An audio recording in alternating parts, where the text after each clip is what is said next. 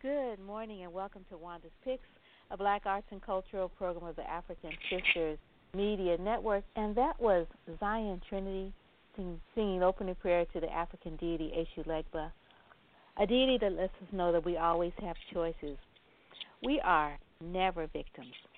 And we are so excited to have on the air two of our Bay Area resident scholars and activists who are going to give us some more opportunities to be able to make good choices. And so I want to introduce again to our listeners, she is no stranger to our show, Dr. Patricia Nunley, who is a teacher-educator who entered the field out of love and concern for Black people and especially Black children.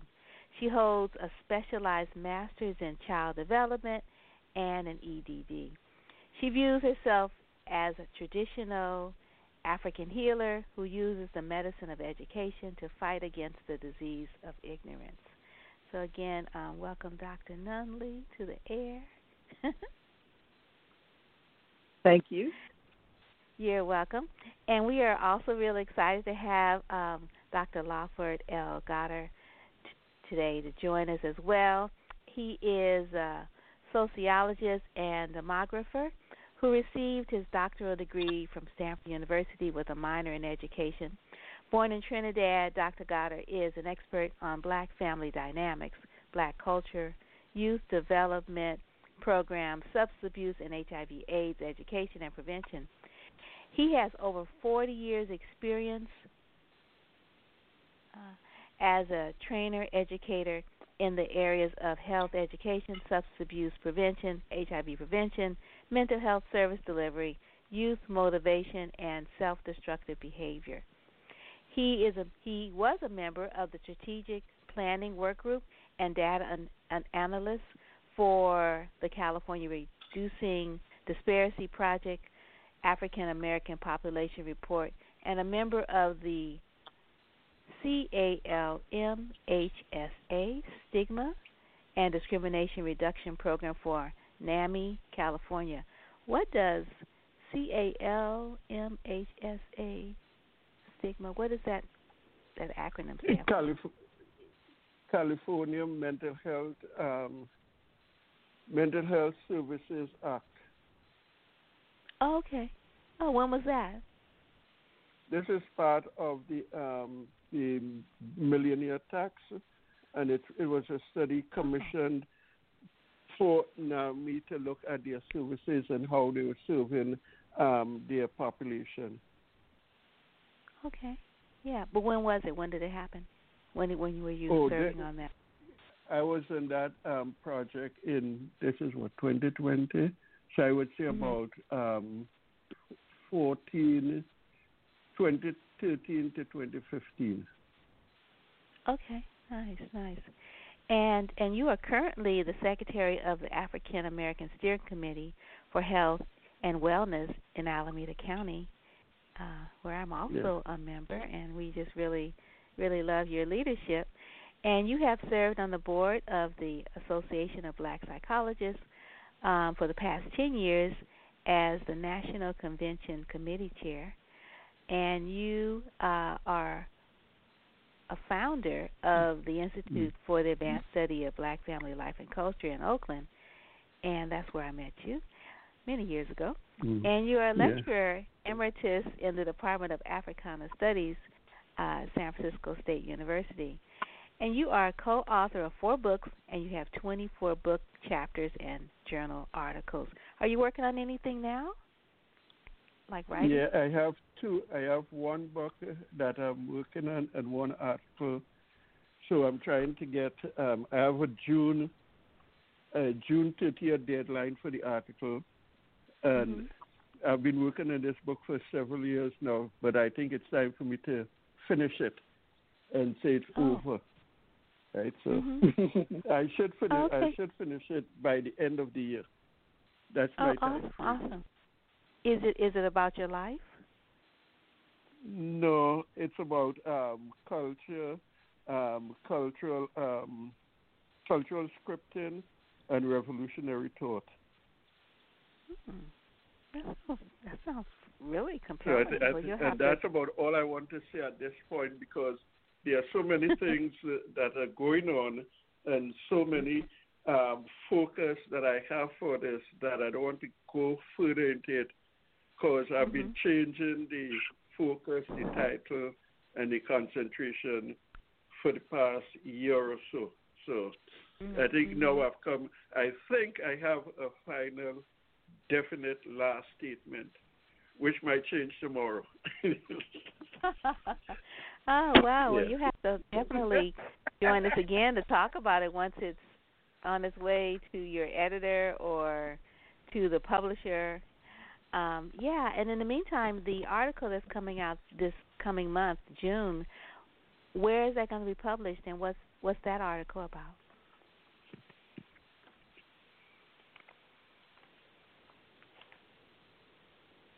Hello? Yeah, I asked you where the article is going to be published and what's it about. Hopefully it will be in the Journal of Black Psychology. There's a special edition on Black suicide. Right? So I'm writing something on that. And so the original deadline was June 1st, and I think because of COVID that they pushed back the submission deadline. But we haven't received formal notification as to when the new deadline will be, but I know that it's no longer June 1st. So I'm giving myself until June 30th to finish it. Okay. Oh, that's really important. Black people commit suicide, and particularly young people. Oh, wow, that's going to be really, really useful. Okay, well, I have to keep my eyes out for that journal. Definitely, maybe we can have a show looking at the topic, because I know we've had shows looking at the topic of depression in Black women. Okay, yeah. Wow. Well, there are so many webinars. Oh my goodness, goodness gracious! Like, how do we sort through all of this information? And you have one coming up. The Association of Black Psychologists are presenting. So beautiful. I love this title. Black by Design 2, a Diasporian Experience, Physically Distanced but Spiritually Connected. And that's next Friday, June 5th, from 1 to 3:30 Pacific Time, p.m., and then from 4 to 6:30 Eastern Time. So tell us about this webinar that's coming up, that's organized by you, Dr. Nunley, and the Bay Area AB-Side chapter. You're the AB-Side chapter, the AB-Side chapter, and you're also the outreach coordinator, I think. Goodness. And then the co-hosts are you, Dr. Goddard, and you are the Bay Area AB-Side chapter elder. And then you're going to also have as a co-host Dr. Ifetayo M. Flannery, who is the Bay Area AB-Side chapter vice president. And you have like all these people that are going to be presenting from all around the world. It's going to be so exciting. So tell us about this webinar and the topic and the presenters. Dr. Nunley, want to start? This is, as as noted, it is the second. So, Black by Design. I came up with this concept, and then Baba Goddard. When I say Baba G, I'm referring to Dr. Goddard. So I just call him Baba G, so everybody's clear about who Baba G is. So, we noticed that. I noticed that everyone was doing all these webinars with panels of experts, and I wanted to do something different, as opposed to, as you mentioned earlier, I am an educator, so I am not a clinical psychologist, or I teach in child development, I teach human development, so I do teach some psychology classes, but just the ones that are very minimal, so lower division. And so I wanted, instead of a panel of experts talking about the pandemic and how horrible it is, and yes, indeed, it is horrible, I wanted to do instead a celebration of our Blackness and how your identity is a protective factor against COVID and against all the other risk factors that continue to exist for us. So I said, let's do something different. Let's celebrate that. And Baba G came up with Black by Design. And so that's why that was our title, it's Black by Design.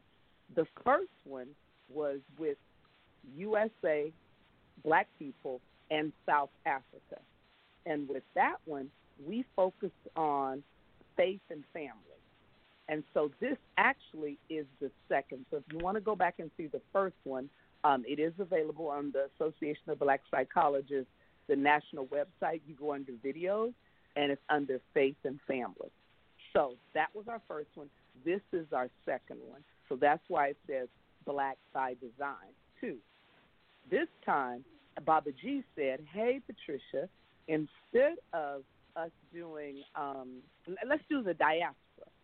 Let's not do the continent, but all the folks in the diaspora that are from the continent. So that's how we came up with this one. And then I thought, hey, so we are physically separated but spiritually connected. So all of these series are about how there is wellness in knowing who you are, connecting to self and wholeness. And so that's how we came up with this next one. And we do have another one planned. We're not going to talk about that yet. But so that's all I'll say there. And then I'll let Baba G explain. I think, did you have any questions, Wanda? So that's basically what it's about. No, so far. Wanda, do you have any questions? No, I don't have any more questions. But maybe you could tell people how they can participate and listen and ask questions and things like that. So the Zoom conference. It's a Zoom. Go ahead, Patricia. No, I was just going to say. Then I'll step back and let Baba G. So it by design, it wasn't designed to be a panel of experts and we tell you what to do, and then you ask us questions. Instead, we were going to model for you and show you what we're doing, and so you can watch it live on Facebook, but it's not set up where you like, oh, what about this, that, and the other. That's not how we designed it. We just wanted to kind of like edutainment, or how we're showing you this is how we live our life, and this is how it makes us whole. And then so you can't. There is a chat where you can talk in the chat, but if you were to say, okay, what does this mean? What does that mean? It's not designed that way. I don't. That's the best way I can explain it. And I'll let Baba G now step in. Go ahead, Baba. Okay. Yes. So, as Dr. Nunley said, this really is intended to be a sharing of things that folks are doing to demonstrate wellness and health in the Black community. And so folks are going to be talking about Black love, what is Black love, how it manifests itself, what are the experiences of Black love. We also want to talk about the joy and pain of Blackness, because with the COVID experience and those members who have experienced a family loss, myself, I have lost my brother in New York in April to COVID. And so the question is, how does this pandemic affect the transition of a lost one, of a loved one? And how do we recreate it with shelter in place, the traditional funerary processes that are part of our experience? So we're going to deal with that aspect, because a lot of families have lost loved ones and have not been able to establish closure through the normal practices. So that becomes part of the pain that we're experiencing as part of this COVID. But then on the flip side, we have to look at the joy of Blackness, and the joy of Blackness centers around Black love, how we express and manifest our love for each other during this time and all time, because love has been the central focus that has kept the Black community together. Our brilliance is expressed in a multitude of ways that we do not see. We do not see in the national news media. The national news media always covers evidence of tragedy, trauma, dysfunctioning in the Black community. But the brilliance of our children and of our community is hardly shown. And so we have to talk about how we express our brilliance through excellence, particularly in the scientific field. And so we'll have some young people talking about their experiences in the scientific field. And then we want to talk about our artists. How do our artists demonstrate our brilliance? And also, the beauty salon has been a place of health and healing for Black women and for Black men. The barbershop is always a community mental health center. The beauty salon is our community mental health center. And so we'll have folks talking about that experience and talking about how the different ways of styling our hair represents a reflection of our brilliance. And then we want to talk about the celebration of wellness. What do we do to celebrate wellness? And so we have people from the Caribbean, Jamaica, Haiti, Bahamas. We have people from South America, Guyana, and from Brazil. We have people from Canada, and we have people from Black people from Canada. Thank you. And African Americans. So we all sharing in this whole experience of what celebration of life is, and how we use our own, how we connect with our spirits, how we use that connection to self-heal ourselves. So that's in a gist what the focus of the webinar would be. Oh, well, it sounds really, really wonderful. I love the, the whole philosophy and context. It sounds like it's going to be really encouraging for everyone who attends. Yeah, and, right. Yeah, and the whole idea is that people leave this webinar not with facts and figures, but with practices and things that they can actually try themselves in their lived space and their lived experience. So it's, again, the community coming together to heal itself. Mm-hmm. Yeah, that's really great. And Wanda, by design, too, it's not just doctors. It's not just professionals.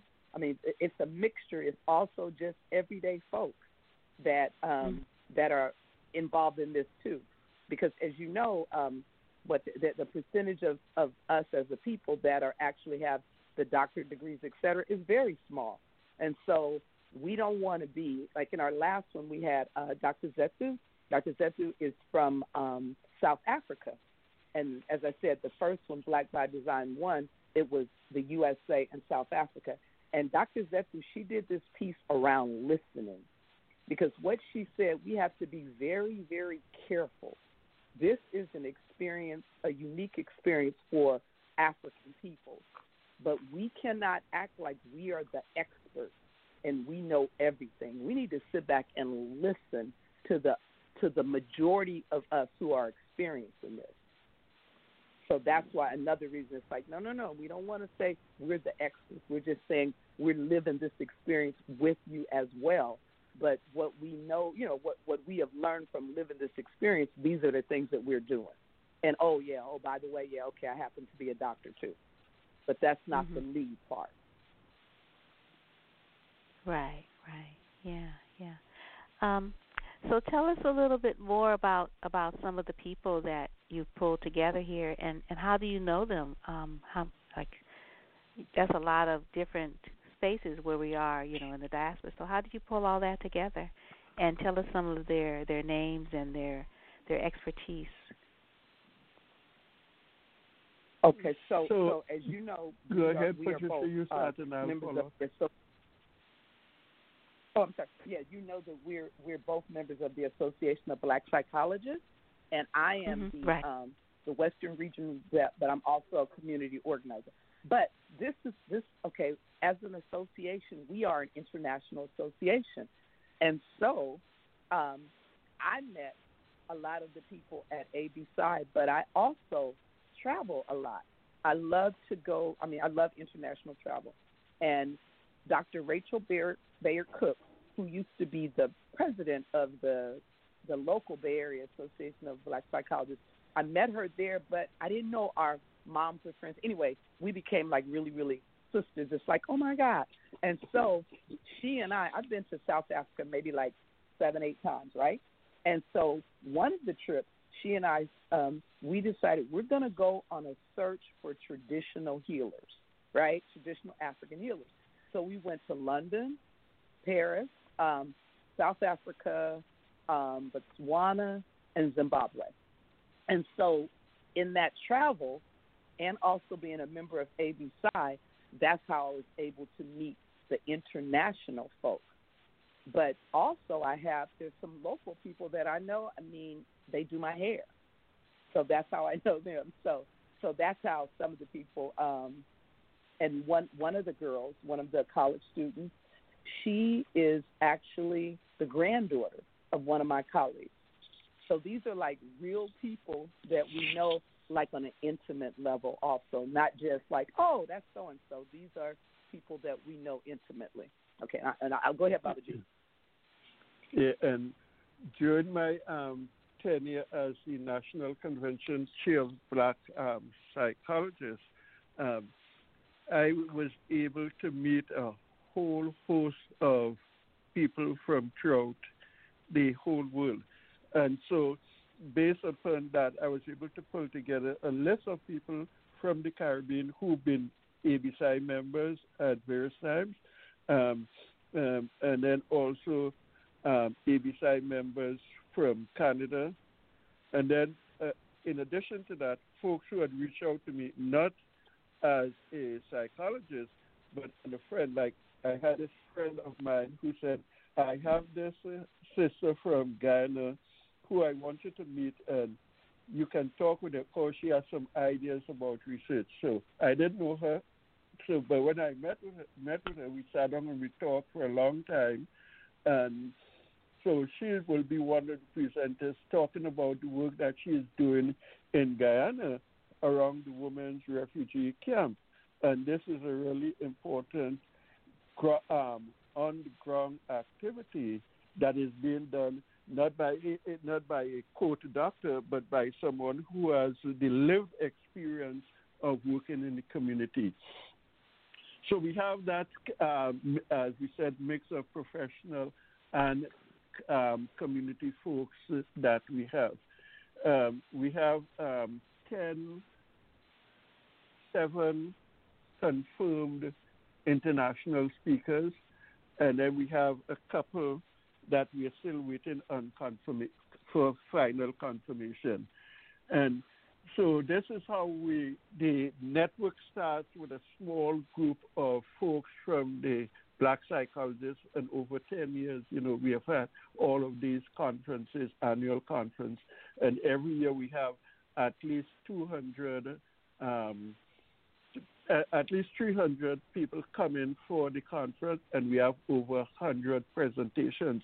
So that's a lot of folks that I've met over the years and have maintained some sort of contact with. And most of these people would be considered lifelong friends, not just someone who presented at the conference. Because ABSI is really a family, and that, as we say, once an ABSI member, always an ABSI member. Mm-hmm. Yes, right. For example, when I go to South Africa, people that I know, they pick me up from the airport, and I stay in their homes. And for example, the Canadians that are going to be presented, Dr. Penny Cook, it's so if I go there, I stay at her house, she can stay at my house.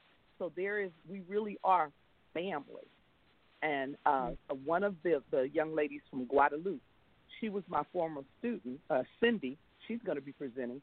And I remember Cindy, she has a French accent because of the colonization there. But Cindy was one of my students, and so when so she got married, she invited me to her wedding.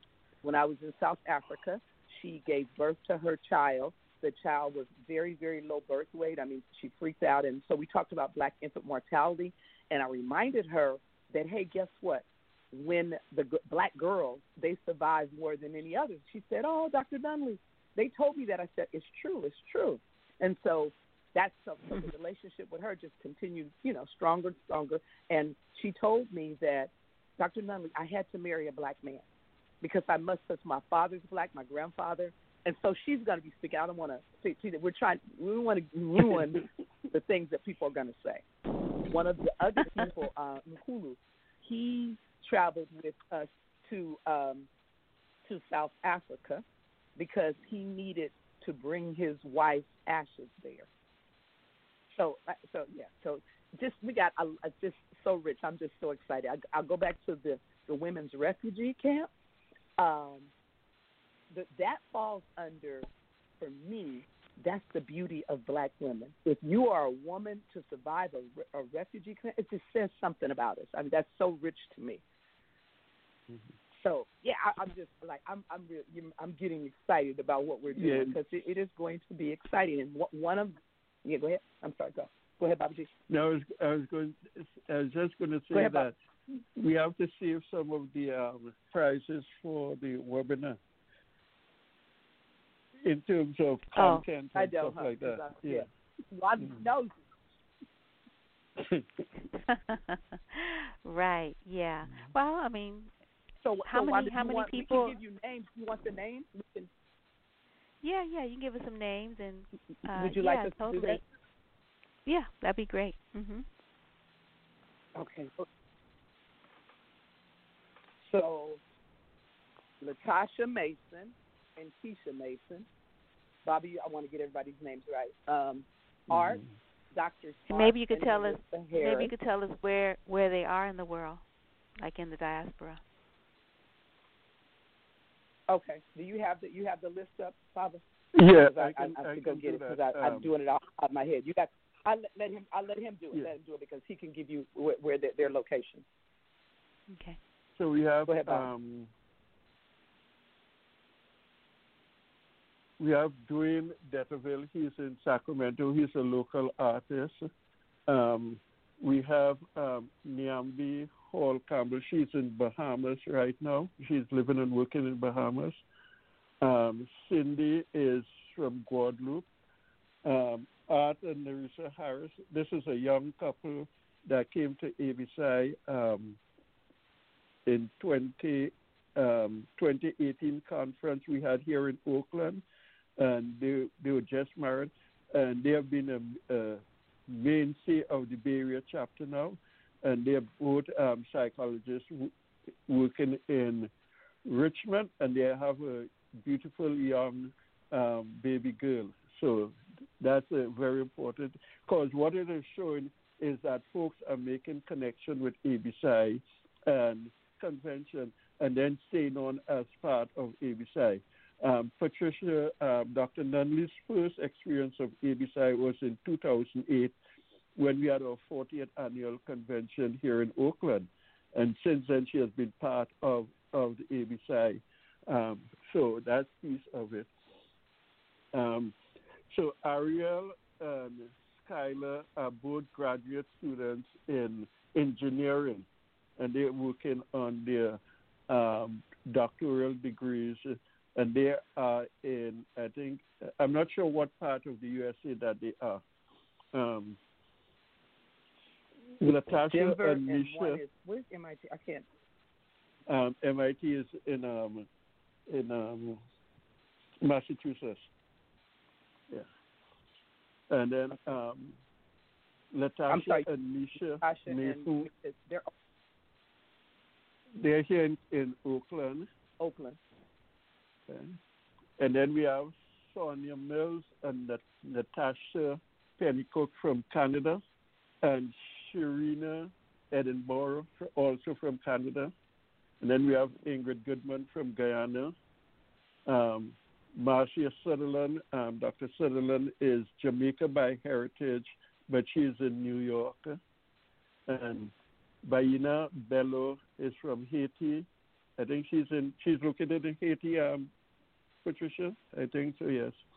And then Roberta Frederico. She's Haiti. She's a Haiti. Yes. Roberta Frederico is from Brazil. And then we have some folks from St. Vincent and St. Lucia that we're waiting to get a response from, and also one other person from Guyana and one other person from Jamaica. So we're waiting to get confirmation from those 4 folks. So that's where we are. As I said, it's a broad cross-section of participants in the webinar, and it covers a whole range of skill set, knowledge, and experience. And based upon the initial part 1 of this Black by Design webinar series, this promises to be a stellar, excellent presentation, and we anticipate we'd get a good attendance and try and share some strategies that people can use, again, their sense of wellness. Mhm. Yeah, sounds like it's going to be really awesome. One, the Black by Design.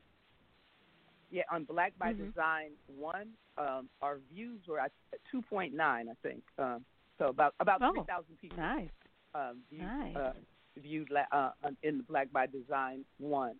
Mm-hmm. And now the reason we don't have the UK, we were going to include them because they are part of the diaspora. There's lots of African folks there, but they actually put one together coming up this Friday. But they would have been a part of it also.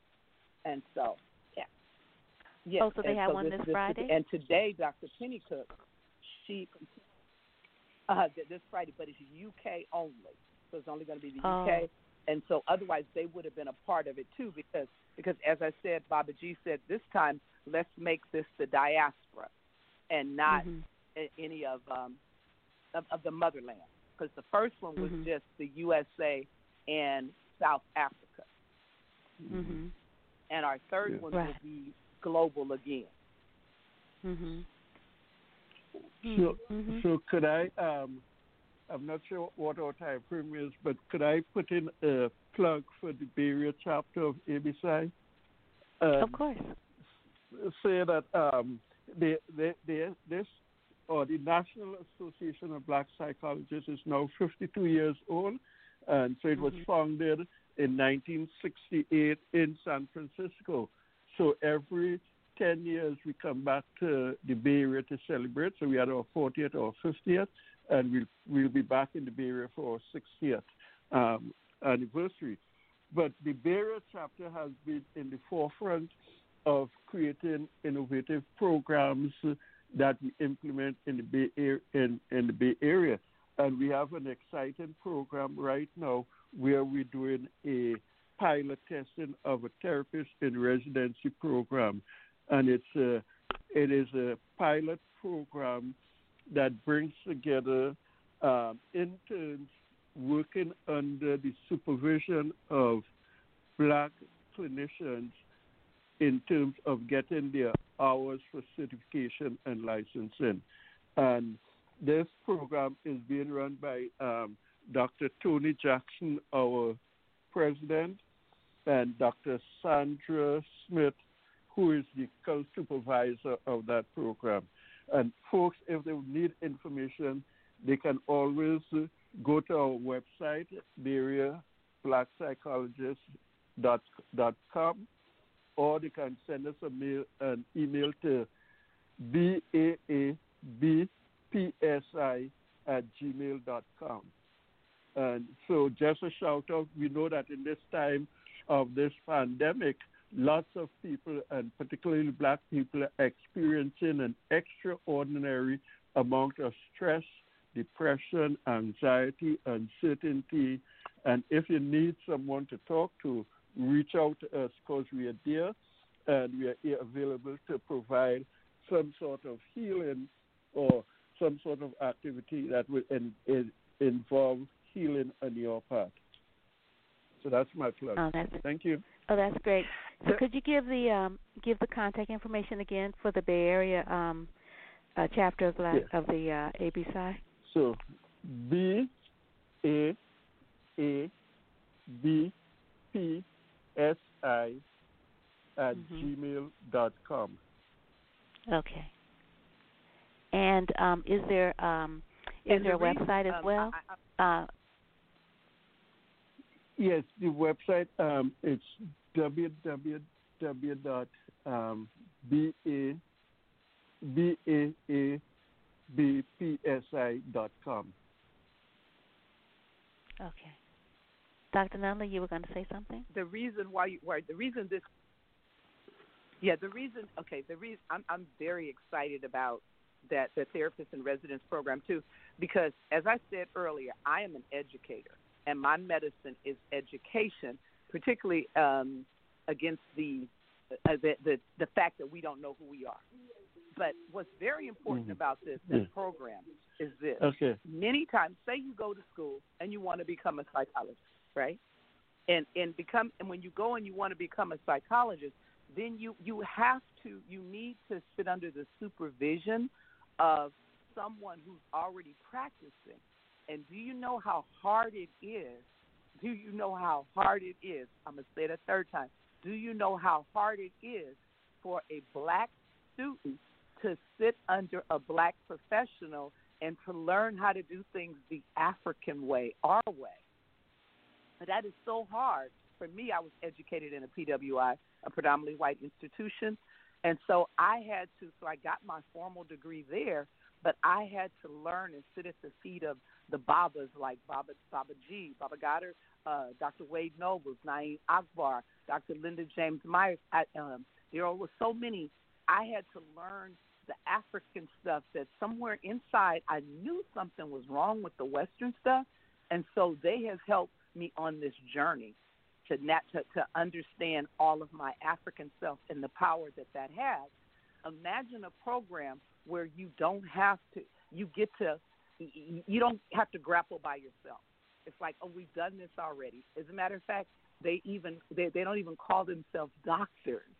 It's in Gangas. It's just a beautiful program, and I just get very excited about it.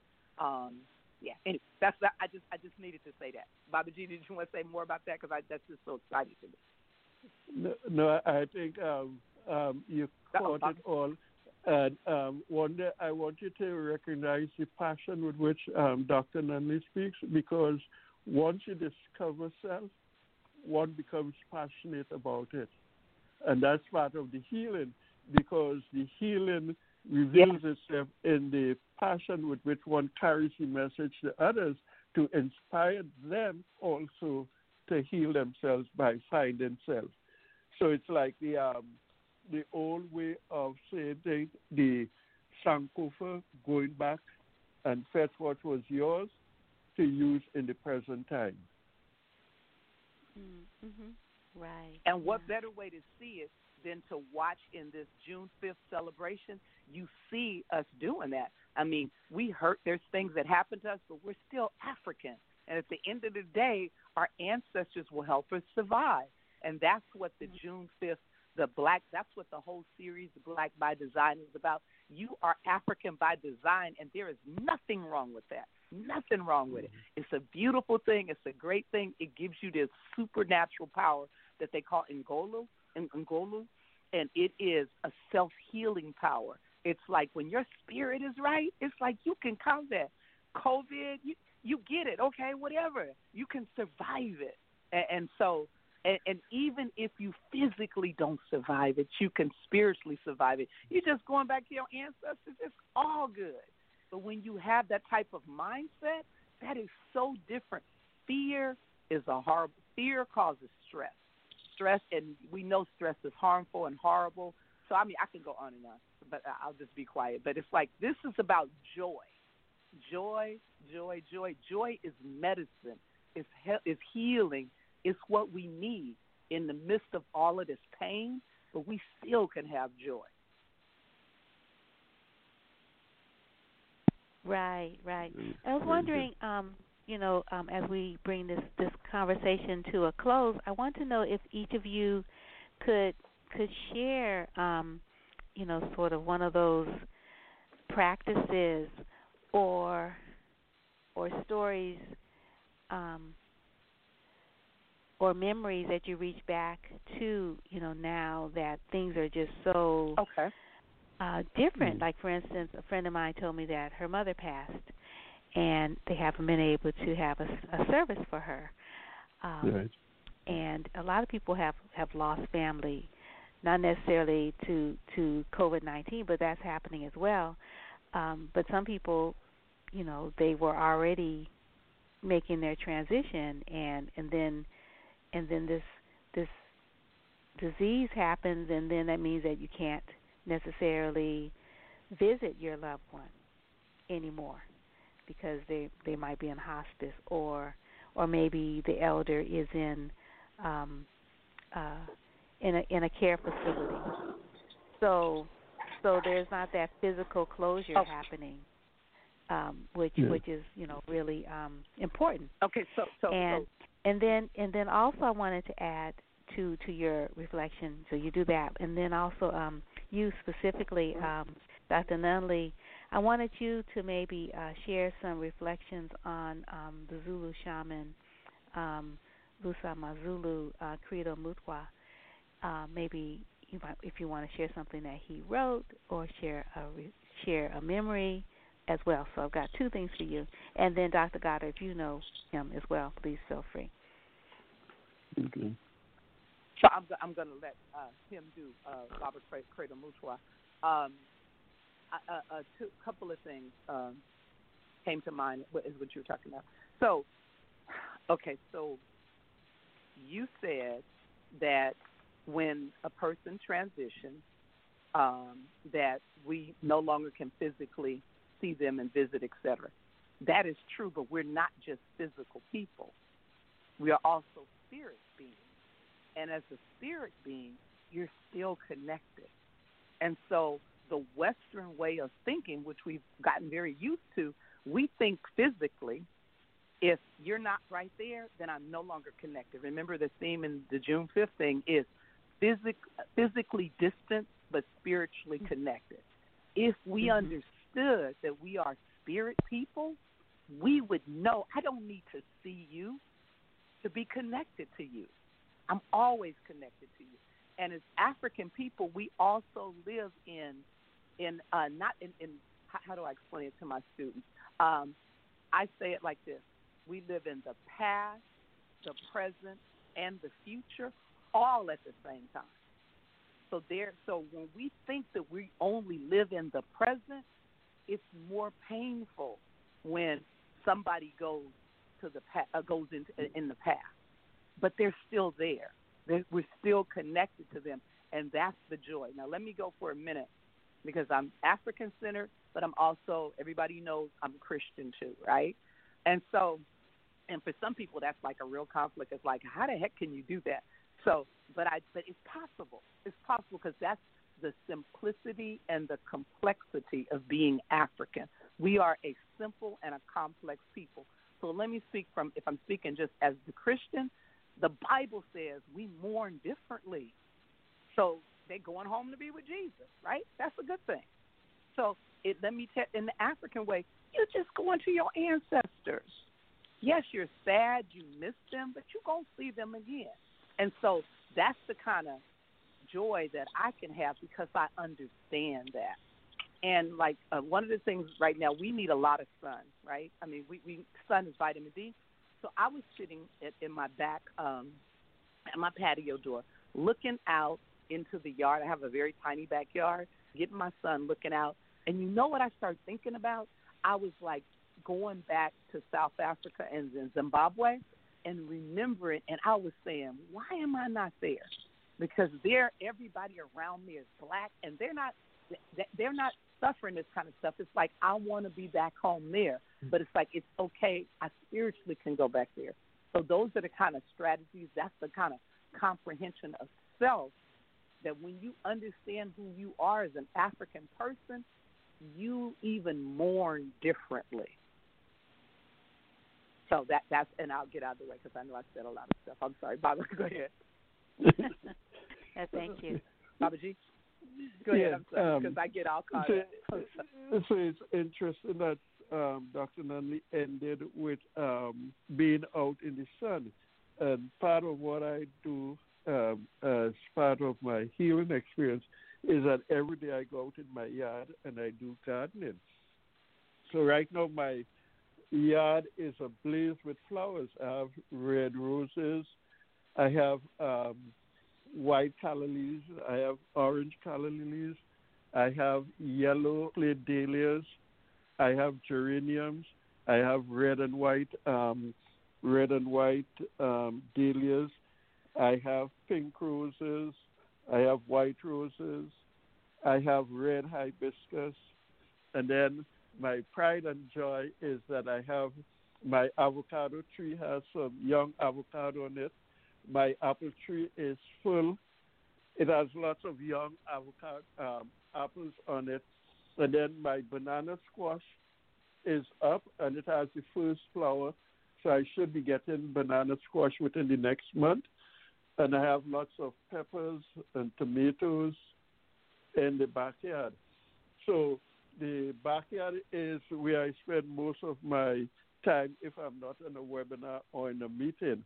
And so part of the healing for us is to reestablish that man-land connection, the connection between person and land that was destroyed during when we were taken away from Africa as part of the first experience of human trafficking, which some folks call the slave trade, but it was really human trafficking in which the Europeans trafficked to the Western Hemisphere. And so that process disrupted the continuity of the relationship between person and land, which was critical in understanding the philosophical foundation of African people, because once you are connected to the land, you are connected to the ancestors. And so when we came here, we recreated some of those traditions. But the most critical one was the reestablishment of this relationship with land. And so that's an important part of the healing process for me. And it also provides for nutritious meals because they have homegrown tomatoes, which are different in taste and smell and color from what you buy in the store. And same thing with the other produce that comes from the land in a natural form. So that's what I do. Yeah, that's so really I wonderful. think when I think, Wanda, I think about people who, because maybe you don't have a backyard. I mean, maybe you don't have a home. Maybe you're unhoused. So, but you still have the land. You're connected to the land. One of the amazing stories that one of the South Africans said about. It was a group of women that had been raped, and they were trying to get healing, and they tried to do it through using Western medicine. So psychologists came in, and they put them on the couch, basically, and talked to them one-on-one. These women thought that was the craziest thing ever. It's like, why am I sitting in a couch in this room, inside instead of outside? And I'm not with my sisters. I need to be out with my sisters in community because we're connected people, and I need to be close to the ground, which is where my source of everything, not on a couch inside. And they needed to drum the beat. So all of these natural ways, so music, to the ground, outdoors, all those things are healing. Now, if you need me to go Western science, there's something called the vagus nerve that gets stimulated. I mean, that's one thing. I am grateful. Sometimes I get angry that I'm Western trained, but because I do have Western training, when I learn the natural, real stuff, I'm like, oh, yeah, you know what? They trying to explain that as this, but they're missing spirit. Because in the domains, they say there's just three. There's the spiritual domain that everything comes out of. And so I can explain things through Western. I can explain it through Christian, but it's all the African base at the center. And so that is the beauty of being in an association like the Black Psychologists. You do not have to be a clinical psychologist. But you must be a healer. You must want to heal and care about your people. Because just because you are a psychologist, you're Black and you're a psychologist, doesn't mean that you really care about your people. You got to be a healer first, and then, and by the way, I'm a social worker. Oh, by the way, I'm this or I'm that. And so that's the beauty of our organization. It's the journey back to self, because we're kind of like, many of us are kind of this broken, or I don't want to say broken. I can't, Wanda, you're the artist. You know how an art piece that it's just come apart, but it can come back together. So when I say broken, it sounds like you can't repair. So you guys give me a better word, because you can bring this back together. And that's our purpose, is to bring you back to you, back to your African you, because that's that wholeness, the wellness, that's where it's at. Yeah, I was just thinking about, sort of that assemblage Quiet kind of process where, you sort of take things that don't seem like they go together and you put them together, these different experiences, and then you find this really wonderful work that is a mixture of both things that were inside and other things that one might experience in the world, that makes a person or makes the artwork that much more, gives it more depth, and it also sort of gives it different kinds of perspectives. And some of that, you can't go to the store and buy it. You have to live it. Right. Mm-hmm. Yes. Yes, yes. Because we are, what does Baba Wade say? We are African by nature and American by nurture. So the same applies to our Canadian people. Our Ghanaian, all the other people that are participating. At the end of the day, we are African people, right. And we are spirit. Yeah. And that's what we want everybody to understand. And it looks different ways. Like I said, we're simple but complex. We are not a monolithic people. But we are connected, a people, a oneness. There is African, because it says we say physically distant but spiritually connected. African oneness. African oneness. I can't say that again. African oneness. That's where the real hope is. Everything else, that's all I'll say. Everything else is Right. Yeah. So let's give people that. Yeah. And then definitely want you to go out with a story about the Zulu shaman Vusa Mazulu Credo Mwa. Yeah. But before that, I want you to give our audience the information again about the webinar next week, the conversation, the discussion, and then I want to tell you that the Helping Our People Emerge, the UK chapter of the Association of Black Psychologists webinar on Friday. It looks like it's open because there's a link here. It is open. It is 29. Yeah. Okay, because you said open. it was. Because I thought you said that you could only participate if you were in the UK, but I'm like, the presenters. No, you know what? All the presenters are from the UK. Yeah. It's just yeah, UK no, they presenters. No, they aren't. No, they aren't. The other presenters are here. No, Dr.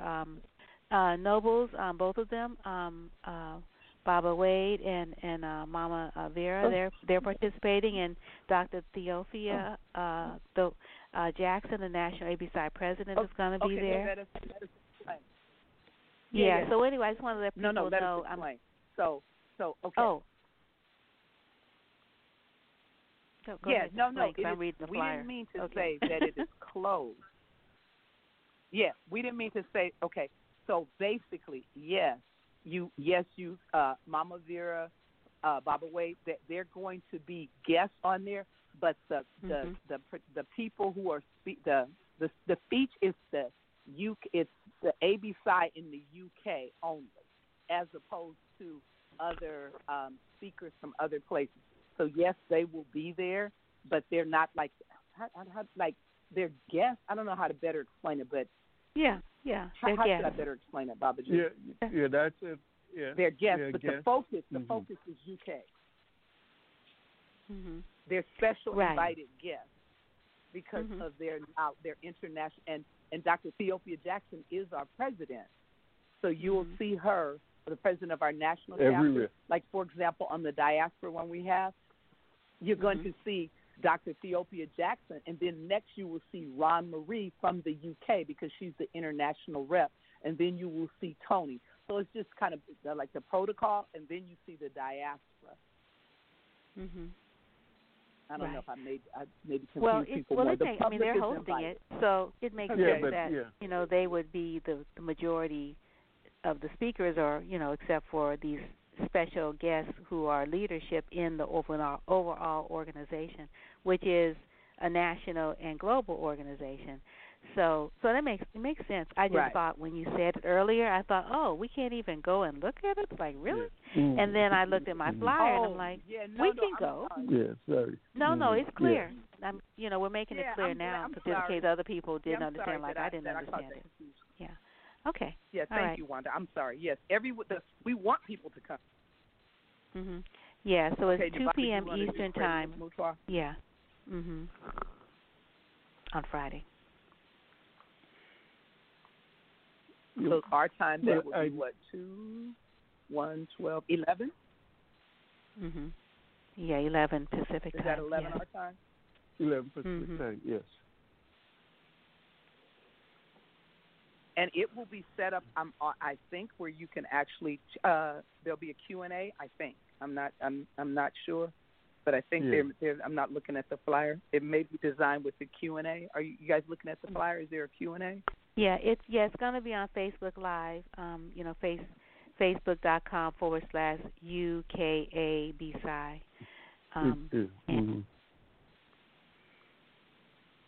Okay. Yeah. Okay, cool. Glad we.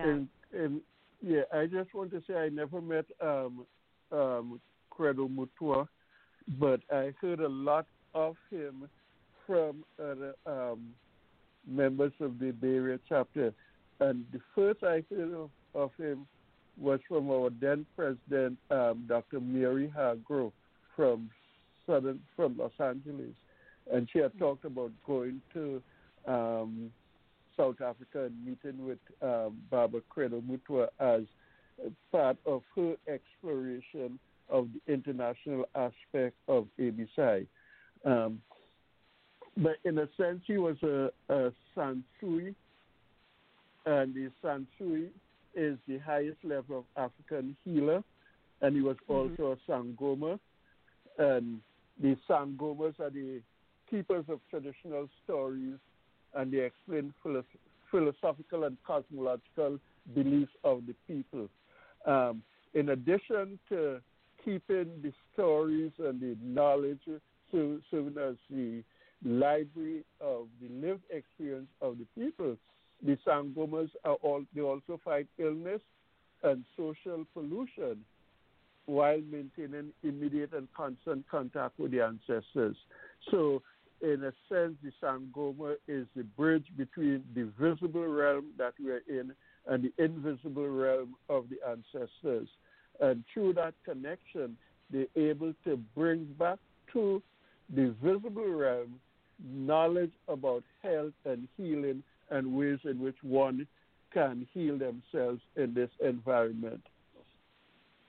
So that's all I can say about him, just in terms of understanding what the Sangoma and the Sansui are.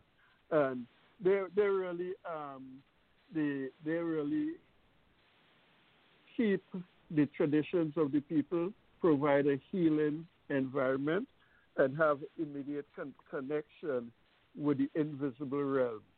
And so when the Sangoma transitions, it's like in the visible realm, like the loss of a library because of the storehouse of knowledge and information. But my understanding is that the Sangomas are also responsible for passing on that knowledge and tradition, etc., to the younger generation through a kind of apprenticeship of someone who would ultimately become a Sangoma.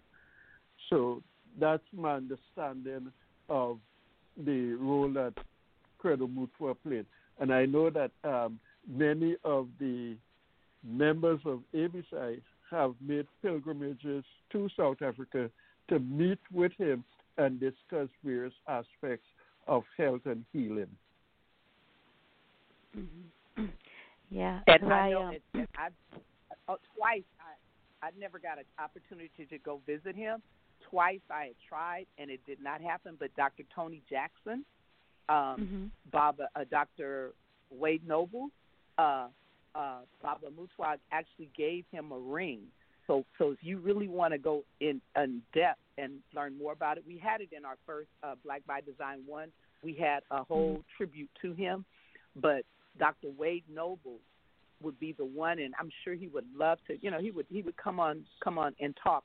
And if you can dedicate a show to that, I mean, I could set that up and and make sure that happens for you. Yeah, please. But set that up for me. To go into great detail because the thing is that's very interesting. The people in South Africa, sometimes you don't miss something until it's gone. Because there's so it's very interesting. As soon as he transitioned, my South African family told me, and then I immediately told Baba Wade because I know the connection Baba Wade has to him, had to him, and continues to have to him. And so so yes, it's very, very important. Sangoma has transitioned and is now with the ancestors, but in his lifetime, he was not treated well. I mean, it's just he wasn't, and sometimes you have to leave physically the physical realm before people understand how significant you are, and so Right, because I had an opportunity. Like for that one, I can talk to him about that. Please. Yeah, I would, because I was able to visit, the place where he had built, had all these sculpted pieces, that the sort of I don't know, it was almost like a shrine. We had all these really wonderful artwork. Yeah, I got a chance to visit there when I was in South Africa, but he wasn't, he didn't live there anymore.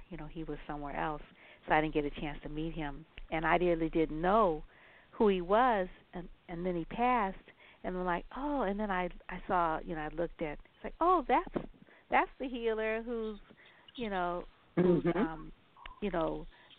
living museum, the shrine that I visited. And I was like, oh, wow, yeah, because they told me all about him, when I visited. I'm like, oh, this is so wonderful.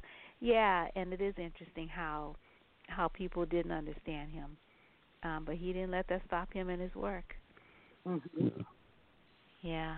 He didn't, and his wife, Mama Virginia, goes on. And A.B. Side, we actually gave him an award too. But yes, I can ask Baba Wade, because, like I said, he gave him a ring. I mean, he could just tell you amazing stories, and I don't even want to try to justify him.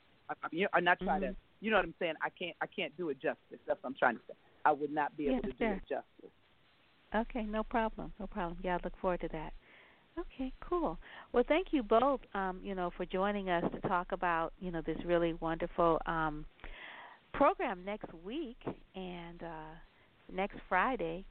And why don't you give our audience again the time, and so they can make sure that they are, sort of a part of the discussion. Okay. You want to do it, Baba? Since I always mess up the little WW. So it's Friday, June 5th. Friday, June 5th, 1 p.m. to 3:30 p.m. Pacific Standard Time, which would be 4 p.m. to 6:30 p.m. Eastern Standard Time. So folks on the East Coast can join us at that time, and then folks in the Pacific region can join us at that time. And you can join us live on Facebook through the ABCI Facebook page, and that would be on the flyer. And the flyer would be posted on the ABCI webpage, and we're distributing it through various email lists, etc. Okay, excellent. And you'll be able to just click on the link once we do, Mm-hmm. Go ahead. Right. Yeah. Go ahead, Wanda. And are there any other webinars that you would like to highlight that people might want to be aware of? Because I have a few that I'm going to announce after our conversation. But do you have any that you want to highlight? Well, we have the UK one coming up. The one with Tony. What's the one with Tony? For Africa Day. It's with Dr. Grills, Dr. Tony, and Dr. Rowe. Christy. I don't have you know what I'm talking about? I don't have that flyer yet. No. Yeah. I know which one you're talking about, but I don't have a flyer for it. Okay. Well, there's a webinar today. So,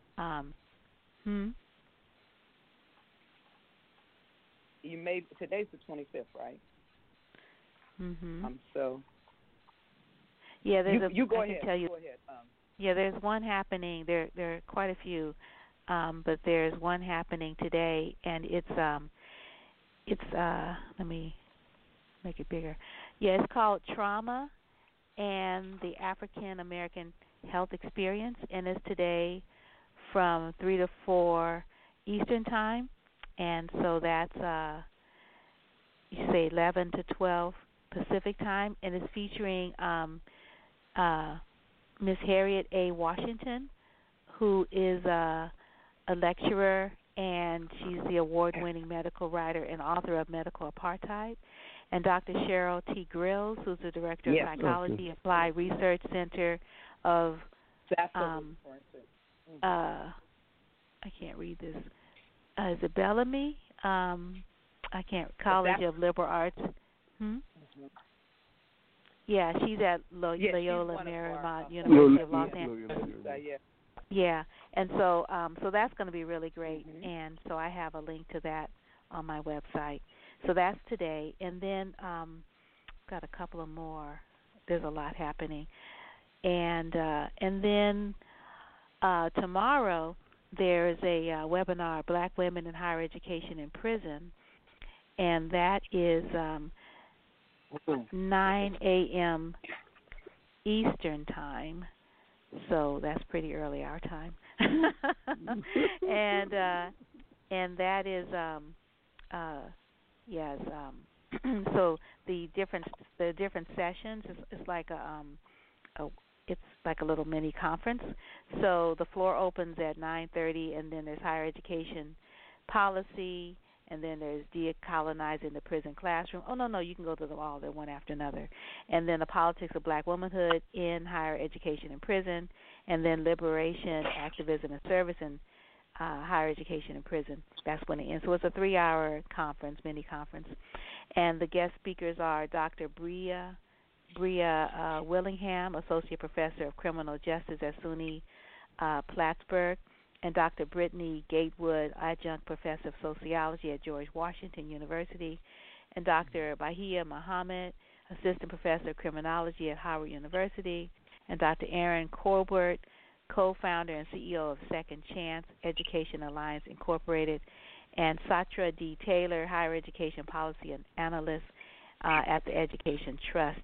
And so I have this posted on my website as well. And then the last one I have right here is on Friday as well, this Friday, and it is Inclusion in Time of COVID-19, Confronting Slavery's Legacy of Racism Together. And that's a webinar co-organized by UNESCO and the United Nations Department of Global Communications. And the speakers include Mahir Nasser, Director Outreach Division, Department of Global Communications, the United Nations in New York; Lisa Coleman, Senior Vice President for Global Inclusion, Diversity, and Strategic Innovation at New York University in New York; Joan Lopez, Project Manager in charge of Memory, Racism, and Anti-Semitism at City of Bordeaux; Maria Elisa Velasquez Gutierrez, former president of UNESCO Slave Root Project International Scientific Committee, and she's in Mexico City; Webster, hip-hop artist and lecturer, Montreal; and Angela Melo, Director of Policies and Programs, Social and Human Sciences Sector, UNESCO in Paris.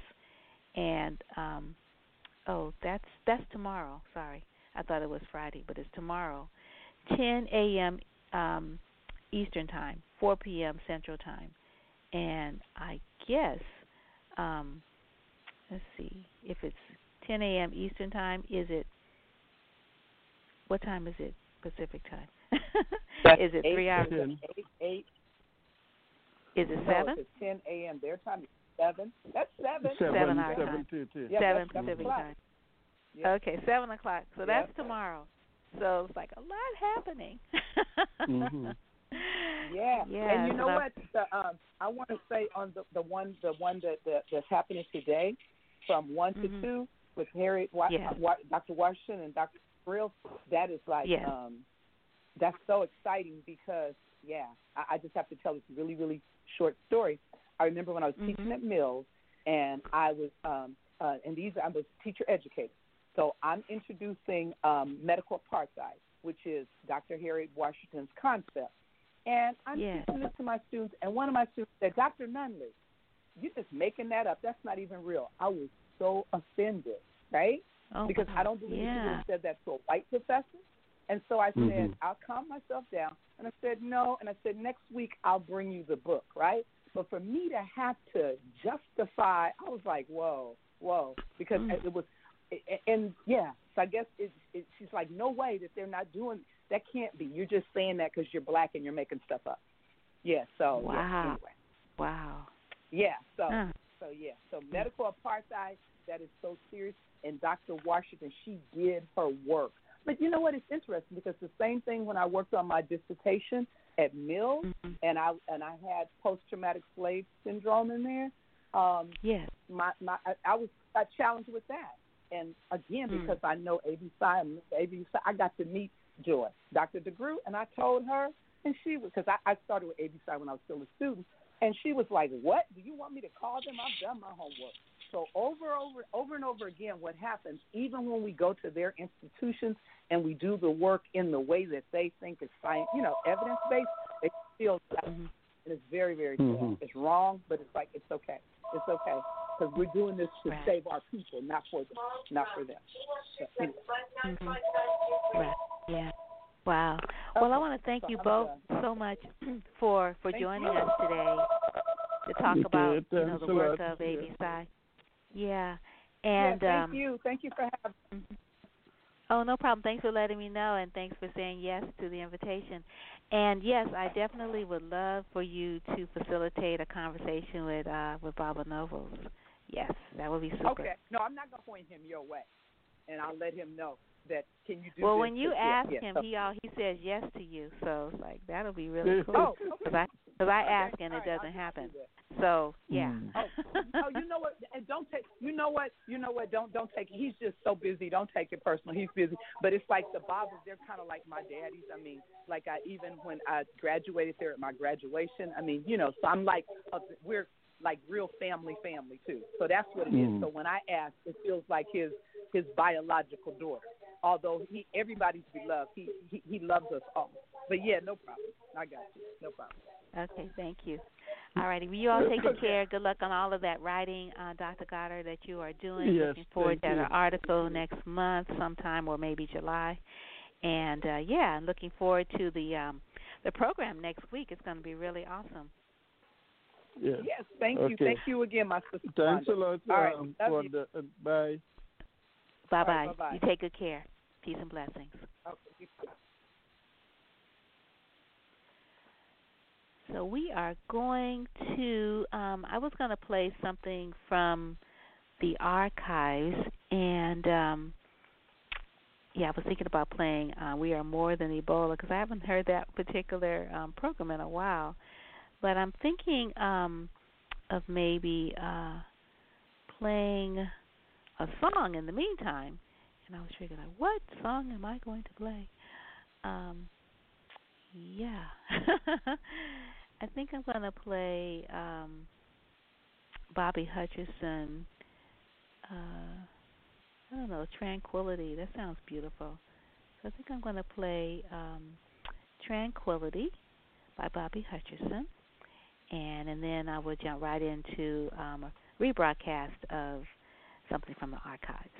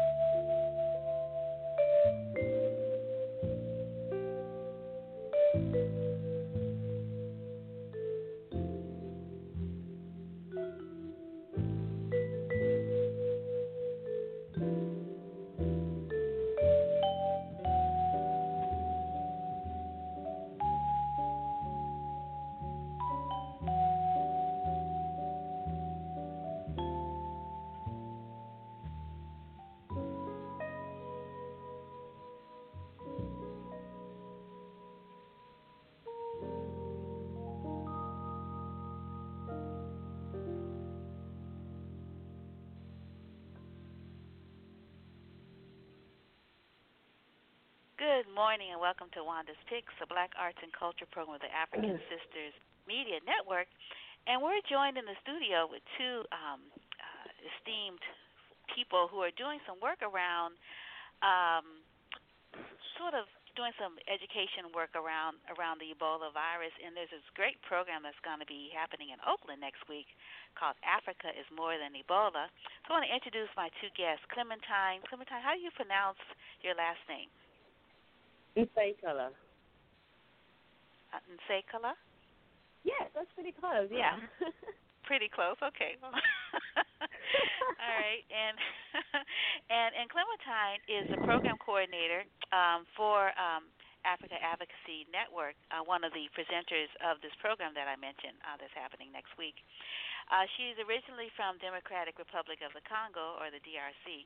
She's fluent in English, obviously, French and Lingala.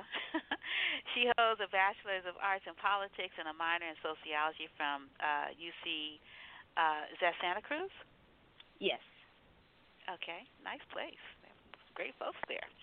Like Angela Davis's program, History of Consciousness. Like, ooh. Yes. Yeah, it's a nice place to ride your bike, too. Yeah. And I was reading that you're currently in your last year of a master's program in public administration at San Francisco State University. Yes. I just finished my test done last night. Last night? Oh, wow. How'd you do? Yes. How do you think you did?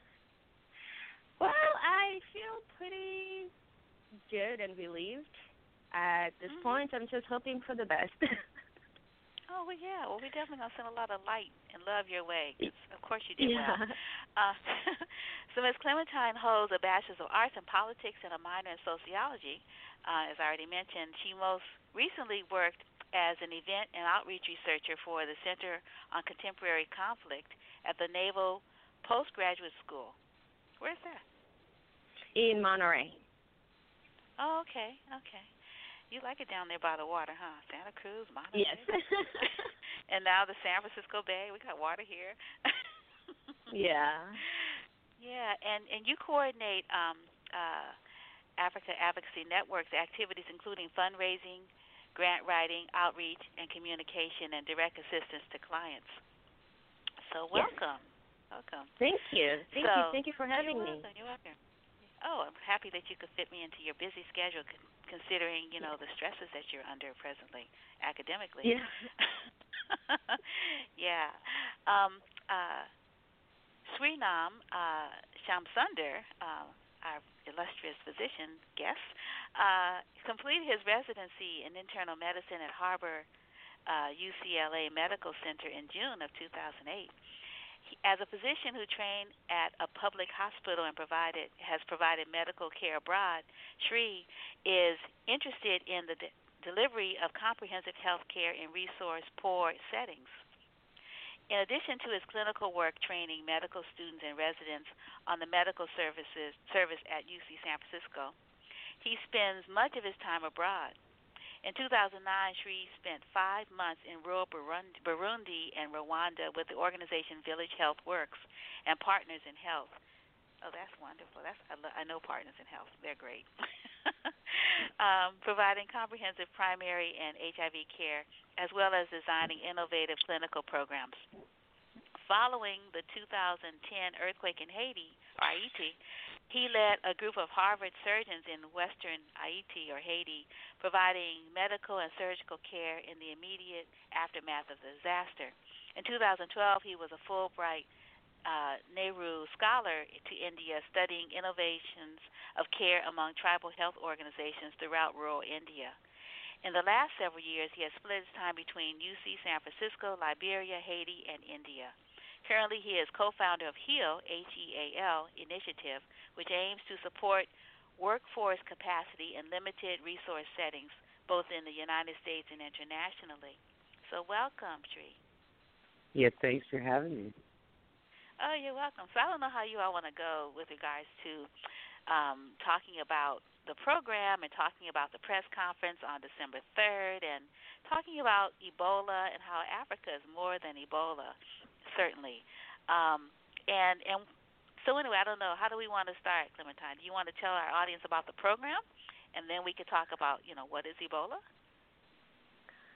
Yes, I think that the way that we have talked about Ebola, especially in partnership with Dr. Shrim, is that, I have mainly talked about the stigma and the community realities, and Dr. Shrim has talked about the medical, because I feel like one of the causes of this spread of the stigma is the lack of direct communication and involvement of communities.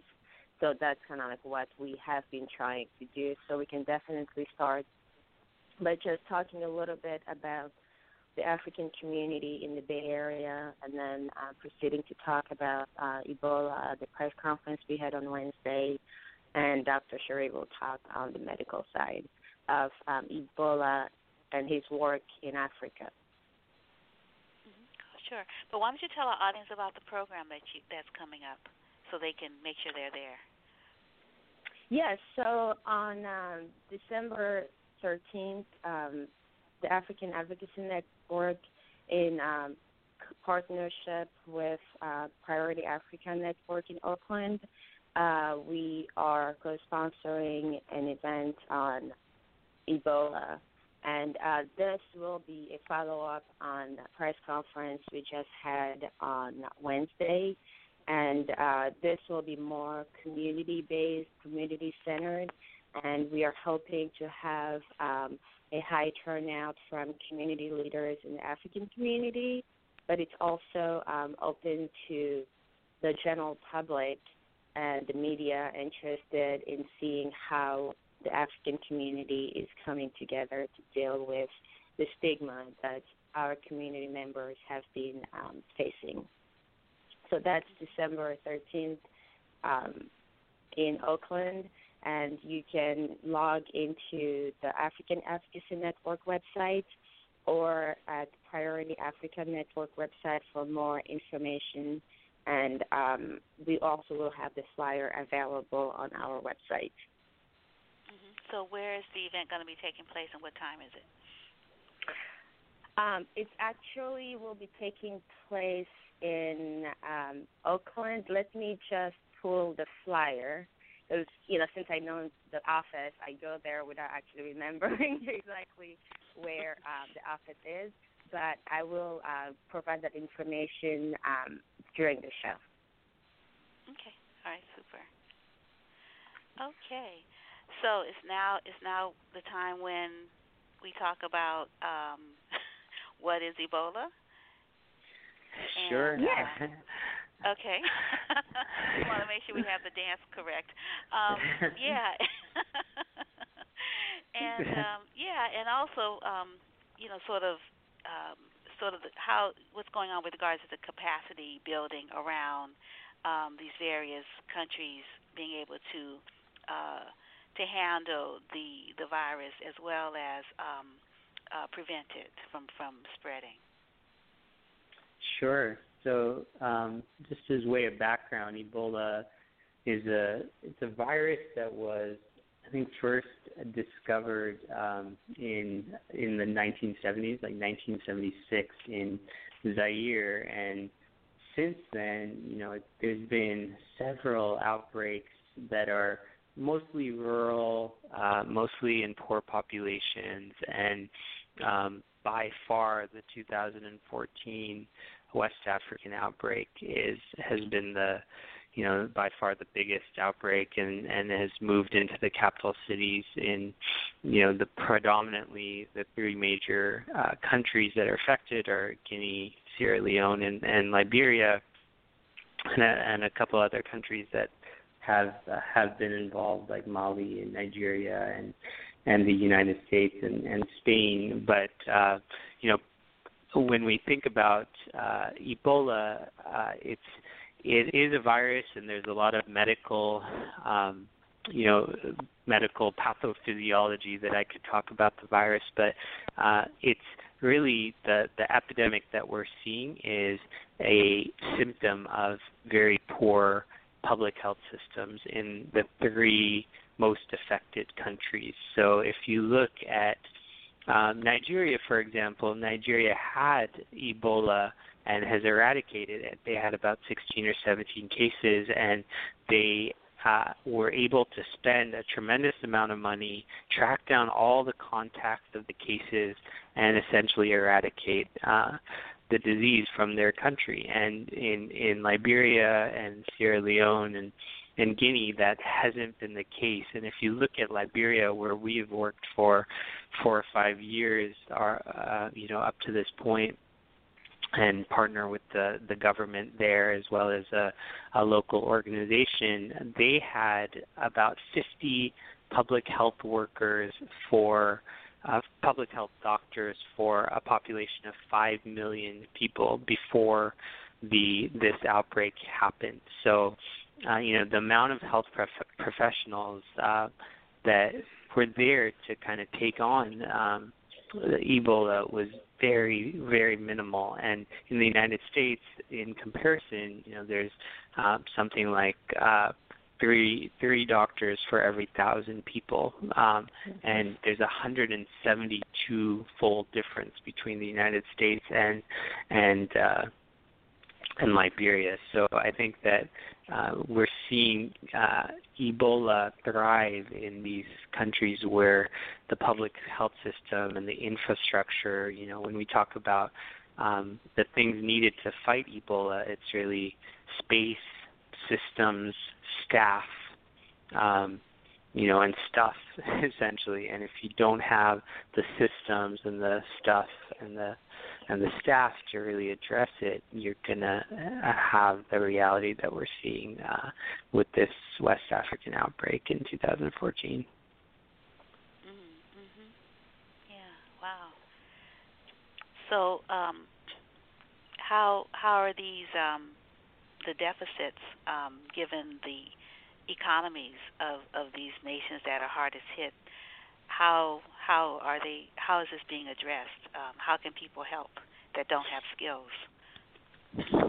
Sure. So I think that, there's the short-term response and there's the long-term response. I think what Clementine was saying of involving communities, that's important whether you're talking about the Bay Area or you're talking about Liberia. And so, in the short term, I think it is important to have the Ebola treatment units up and running in places all around the countries of the 3 most affected areas. And, when we talk about Ebola, I think a lot of people just assume that it's a death sentence. But, if you look at the expats that were infected with Ebola and came to the United States, the death rate is not that high. We had Mr. Duncan in Dallas that died, and a lot of the nurses and a lot of the physicians that were infected actually got better. And so when Ebola comes up against modern medical care, I think we don't know what the mortality rate is going to be. And so in this outbreak, it's been 65-70% of people that actually get infected with Ebola die from Ebola. But we are starting to see, I just got an email from my fellow that works, with me at UCSF. She's on the ground in Rivercrest County in Liberia, and the Ebola treatment unit there just had 8 people that were infected with the virus. 6 of them walked out completely cured, and essentially, was for the community to see that 6 people spread the message that if you come to the Ebola treatment unit, if you have good care, you have a good chance of getting better. I think that's a very powerful message from for the community. And up until whether it's the HIV virus or it's Ebola, if you don't have options for care, why would a population or why would anybody go and seek care in a place that you feel isolated, that everybody's, wearing masks and it feels like a cold environment, and you end up not having any better chance of survival. So what we're trying to do in these countries is really set up the short-term infrastructure to respond to Ebola, and then the long-term response that, whether it's Ebola or malaria or tuberculosis, we need kind of the staff, the systems, and the stuff to really stop these things from killing people when they don't have to. Mm-hmm. Yeah, is this a part of the work that you're doing through HEAL, or sort of developing capacity in under resource areas of the world and this country as well as the... Mm-hmm. Yeah, that's correct. I think that the HEAL initiative is really a long-term, longitudinal capacity building effort. So we know that there's not enough health professionals in places that need them most. We know that the 90% of the world face kind of the burden of disease, but all the medicines and a lot of the health professionals are concentrated amongst the 10% wealthiest. So we call that the 90-10% divide. And so we know that there's not enough health professionals in very poor places, and so our goal is for the Americans that want to work in those places. It's not enough to kind of show up in Haiti or show up in Burundi or Rwanda or Liberia and say, I'm well-meaning and I want to be of help. You need specific training, and for the health professionals, our Liberian colleagues, our Rwandan colleagues, our those colleagues, how do we give them the support to stay in the public health systems, to really have the skill sets to do the work that they're trained to do and want to do? A lot of them are exceptionally committed, even in this outbreak, at the risk of death and so many health professionals dying. Our colleagues in Liberia show up day after day after day, and they need the equipment, they need the training to really do the work that they are committed to do. And so our goal is to support Americans that want to do this work by doing it well and thoughtfully and with the approach that is historically based and understands the local context, and then support health professionals that want to do this work that are from those countries, so that they aren't part of the brain drain where they're so frustrated that they're in a public health system and they don't have the opportunities to practice their craft in a meaningful way to improve their career prospects and really grow in their specialty or their field, and they end up leaving to South Africa or Canada or England or the United States. And so that's what HEAL Initiative is trying to address. Mm-hmm. Yeah. So Clementine, why don't you talk a little bit about Africa Advocacy Network and what's happening with families here who have families in the affected countries, specifically Liberia, Guinea, and Sierra Leone. And I know that in the press conference, I noticed that there was a person who was going to speak about stigma. Yes. Yeah, so briefly I will introduce the work that the African Advocacy Network does and the African community in the Bay Area. So the African Advocacy Network was founded in 2009, and we provide direct legal and social services to Africans and Afro-Caribbeans in San Francisco and the wider Bay Area. And actually, I spent the summer in the Democratic Republic of Congo doing an internship. And while I was there, I was aware of the spread of Ebola in Liberia and Guinea. And even being in Africa, in the DRC, I felt like Ebola, I was aware of the distance and the locality of Ebola being in those three countries as opposed to being in the DRC. So coming back to the States in late August, I still associated Ebola being in Africa.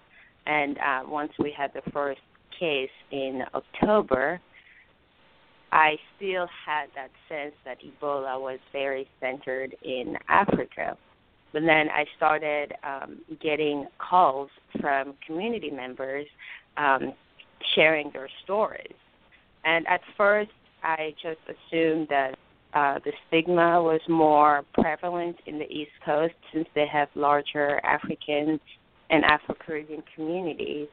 But once we started getting calls, when we started having conversations with other African communities and churches to see if they have seen any changes in their communities. And from those conversations, in addition to the gentleman you mentioned who spoke at the press conference, we have also heard stories from African business owners whose businesses are affected because people are afraid to go to their care places because they're associating them with Ebola. And about 2 weeks ago, I spent an entire day at a hair braiding place in Oakland. Before the stigma of Ebola, this particular place used to see 2 to 3 clients per day. The braiding is pretty time-consuming, so 2 to 3 is a lot. And on weekends, she had upward of 4 to 5, which allowed her to have 2 to 3 employees. But on that particular day that I spent, she had 2 customers, and the 2 customers bought 2 pieces of jewelry which were pretty inexpensive. And while I was there, since she didn't have any clients, I decided to get my hair braided. And at the end of the day, if I did not go to get my hair done, that business would only have generated $25 for the entire day. And this is not the only business. I've talked to 3 other hair braiding places in Berkeley and in Oakland, and they are telling me the same story. Even here in San Francisco, another hair braiding salon owner has told me that people are asking her, where are you from? When was the last time you went home? How often does your family visit you? All those questions that they've never had to face before until now. And just yesterday, a client saw an article in the Chronicle about the press conference that took place on Wednesday. She called me and told me about her experience with Kaiser Permanente. She's originally from the Ivory Coast.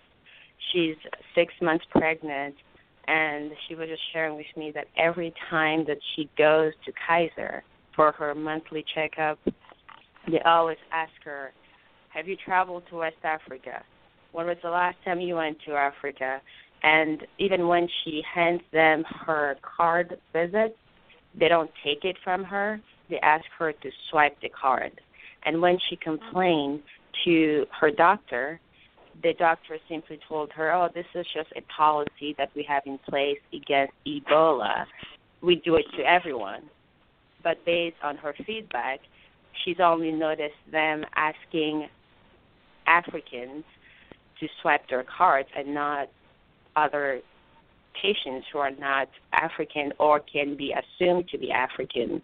So what we're seeing really is, people being mistreated in receiving services, but also people being mistreated and as a result are losing jobs and are potentially losing the ability to get jobs because we are only aware of the stories of people who have come forward. We don't know what is truly happening to people who are keeping silent. Wow. Yeah. Yes. So that's why we really, we put the story out there, but really, going back to the upcoming event on December 13th, this is really, it's a community town hall, and we'll have a panel discussion and community forum. And it's taking place at the Priority African Network office at 6501 Telegraph Avenue in Oakland, California. And it's from 3 p.m. to 6 p.m. Light refreshments will be provided at 3.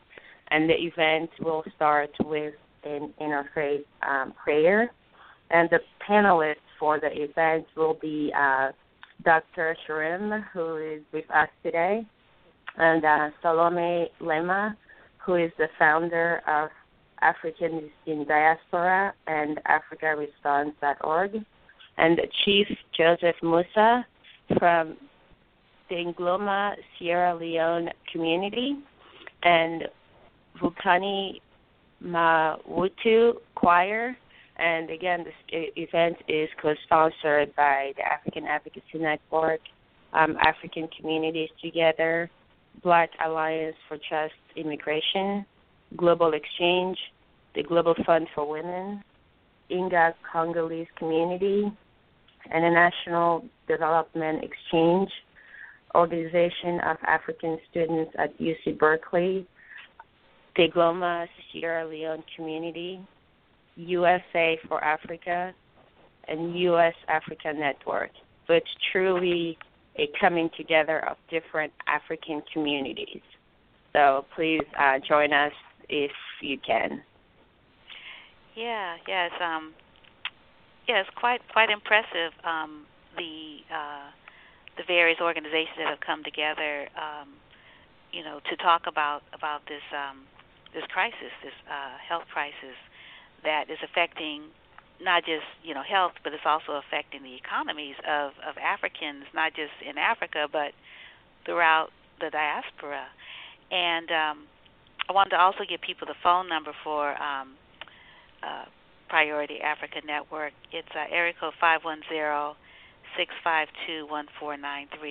510-652-1493. And I believe this event is free, right? Because I don't see a price anywhere. Yes. Okay. It is free. All right.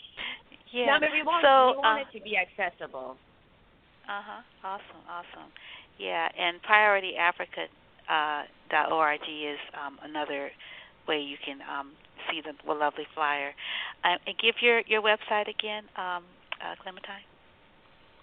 The African Advocacy Network's website is aansf.org.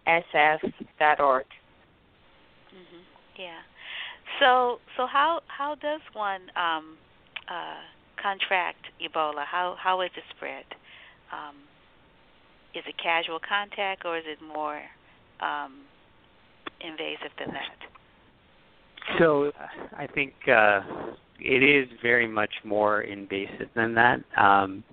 You look at who's been most affected by the Ebola virus in West Africa. It's really caregivers, health professionals that are exposed to body fluids, and caretakers that are, mostly women and family members that are taking care of the ill that are infected with Ebola. So, there's a couple studies that have come out. There one in a very well-renowned journal called the New England Journal of Medicine that looked at a lot of the Guinea outbreak, and patients without fevers or even low-grade fevers did not have, were not infectious. So we know that the Ebola virus is not, unless you have a fever and you're and you're starting to get quite sick, you're not infectious. So people without fevers are not infectious, and then the sicker that you get, the more infectious you are. So Mr. Duncan, who was in the Dallas hospital, exposed a lot of health professionals and various people the first time he came into the hospital, and none of those people got infected with the Ebola virus. So it's really like vomit, a lot of saliva, diarrhea, those kinds of things have a lot of the Ebola virus, but casual contact, is just not going to be the way that you transmit. And a lot of people that are sick enough to transmit the virus are not healthy enough to go out in public. So, you're not going to catch it like that. But I think, the Kaiser example. My wife is pregnant right now, and I think that we go to Kaiser, and they ask her as well about the 21 days. So I think the incubation period is 21 days. That if you've been in West Africa, and I think that we need to not bulk all Africans into recent travel to West Africa, and I think it is reasonable to question health professionals or people that have recently been to the three most effective areas. And I think our government is screening people through 5 countries, and there's a lot of provisions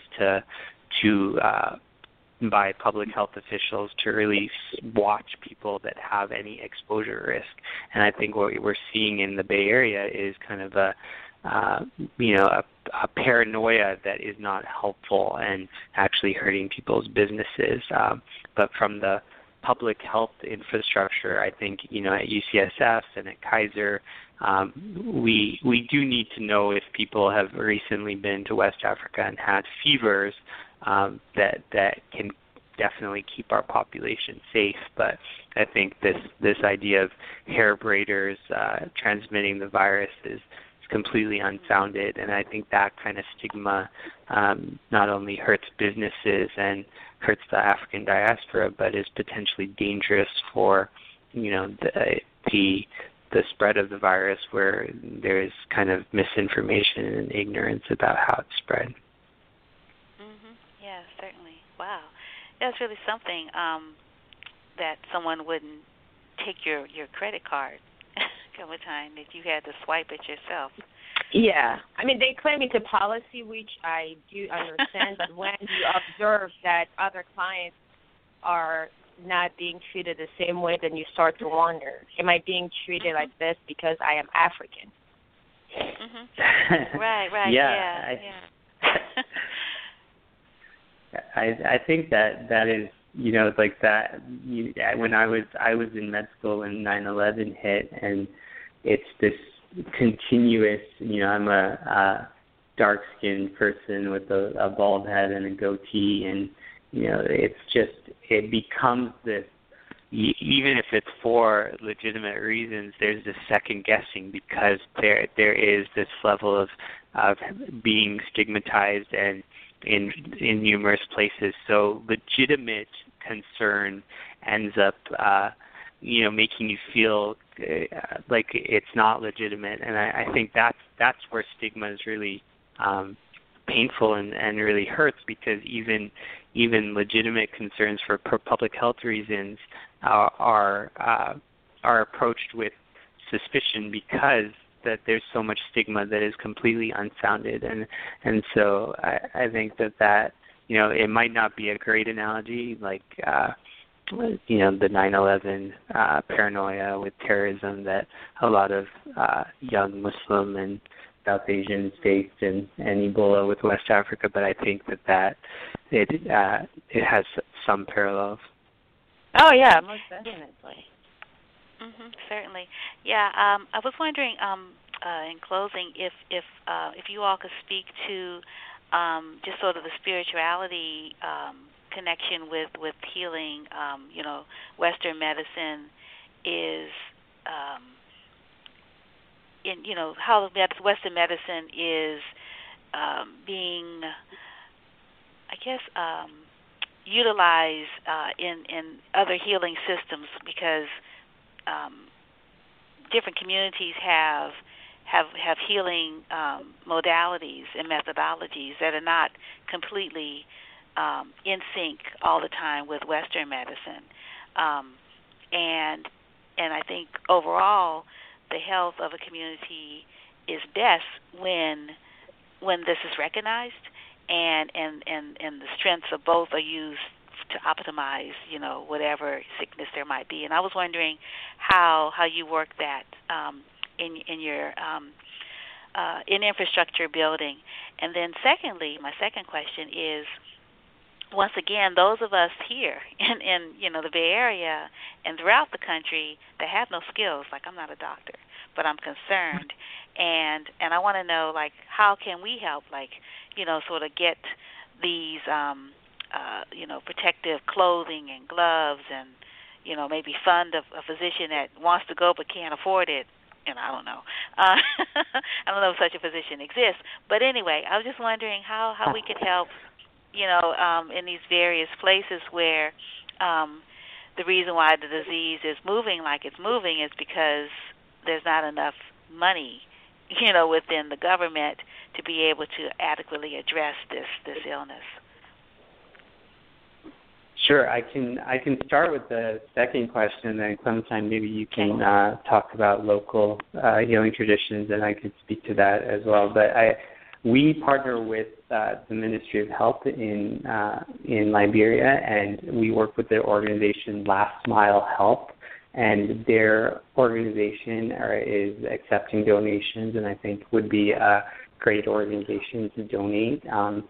For the long term, we talked about the HEAL initiative. So there's our website is healinitiative.org, and we're actually running kind of a crowdfunding campaign that if you're so inclined, you could donate to that. That would kind of help this capacity building effort for Ebola and other diseases. Clementine, if you want to talk about some of the local healing traditions, that from my perspective, I think it's not either or. It's always kind of an and, because if we as Western trained American doctors kind of come in and impose certain ways of looking at health, like your patient population will essentially just say that they're not going to traditional healers, but all of them are, and you need to kind of collaborate and work with them, because they can work kind of side by side. And I think there's been places that we've worked in Haiti and in India that there's a relationship that forms where there's certain things that the traditional healer takes on and the patient community feels very comfortable with, and the traditional healer will kind of refer some very complicated cancers or infections that they feel like they can't handle, and so there becomes kind of this collaboration instead of this antagonism, because a lot of these communities have deep traditions of healing that I may not be trained in and may not understand, but have validity and need to work side by side with some of the Western approaches that we're trained in. Yeah, and just I guess on the community side, since I also am not medically trained, the only part that I can speak of is at least here, a lot of recent African immigrants that we've seen at our organization have an inherent mistrust of the medical institutions, and I feel like part of that is also based on the fact that we don't have as many medical or established adequate medical infrastructures in African countries. I mean, I can speak for the Democratic Republic of Congo because that's where I was born and recently visited. And how this is affecting our ability to deal with Ebola is that we need to work on educating the public and working with people to encourage them to get involved in organizations like the HEAL Initiative, which, in addition to providing medical staff, they also promote the use of basic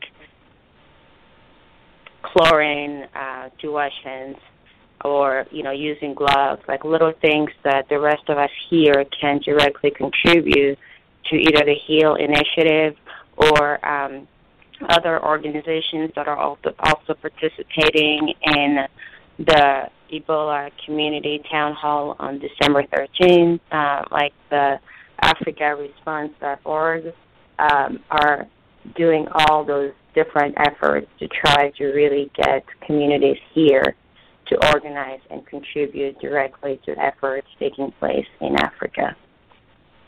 Mm-hmm. I mean, one thing that I'll say is that it would be great if the African diaspora kind of engages with health professionals that are trying to do this work in, whether it's Liberia or Rwanda, and because there's no if you look at the history, there's no it's obvious why people are deeply skeptical about white people coming to Africa, and even if they're not white, Americans coming, and the history of kind of Western involvement in a lot of these countries is not exactly, shining, and so the deep suspicion, I think, is very much warranted, and so we have to kind of shift that conversation, and we saw in Guinea where health workers were attacked by the community, and unless there's kind of deep engagement and trust with and relationship building with the community in the long term, it doesn't matter how good our medical care is and how modern it is if that trust is not there, and I think one of the things with the HEAL Initiative that we would really encourage is if there's African diaspora members or people that are still deeply engaged in some of the countries that we work in that could help guide our work, because I think it is kind of a interdisciplinary across boundaries conversation, and it's really 80% of this work is relationship building, because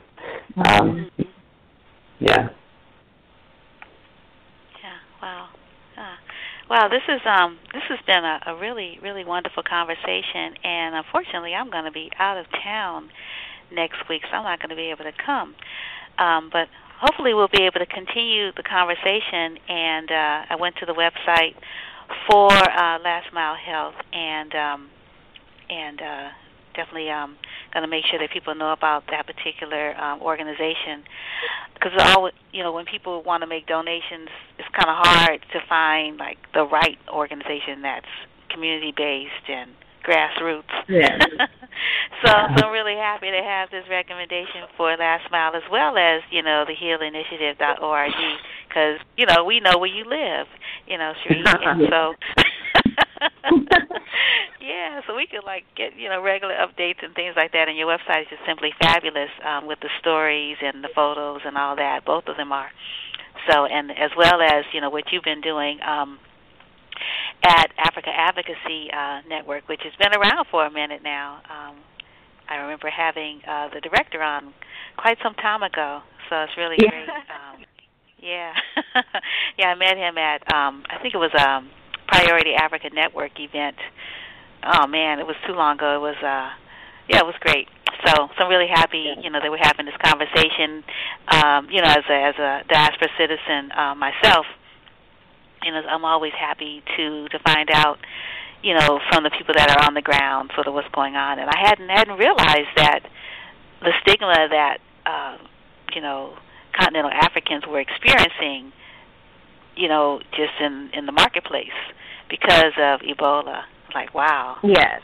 That's, yeah. And I think the parallel with 9/11. Mhm. Yeah.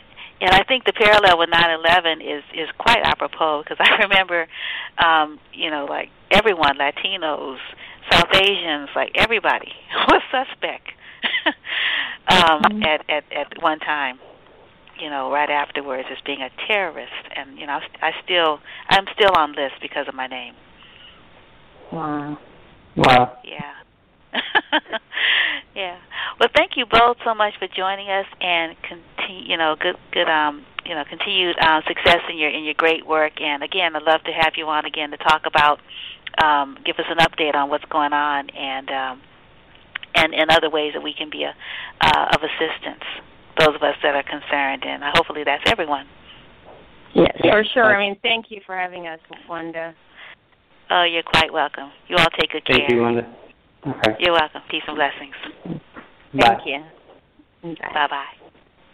Bye. Bye.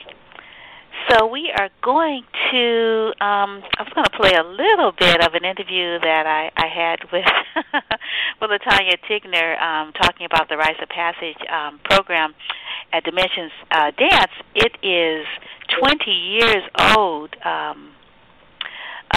this year, and there's a special program on Sunday at Castlemont High School. And so we don't have a whole lot of time to share, but I'm going to give you about 13 minutes before our next guest join us. And if you want to hear the entire interview, that was on our Wednesday program. We had a special time. It was 9 o'clock. So you can hear the entire interview with this wonderful artist and teacher and mentor, LaTanya Tigner.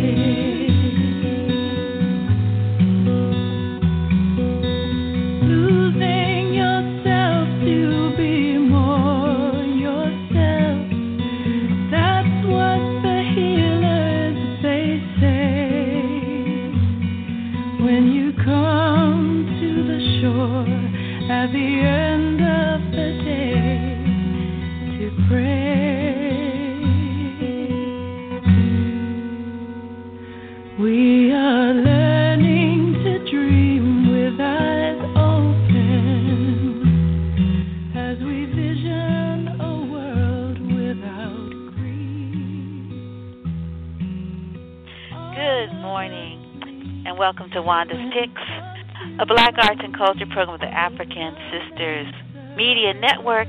And this is Gina Breedlove, Breathe. We're going to finish listening to that, and then we have a wonderful guest, Tanya Latigna. She's going to be talking to us about the rights of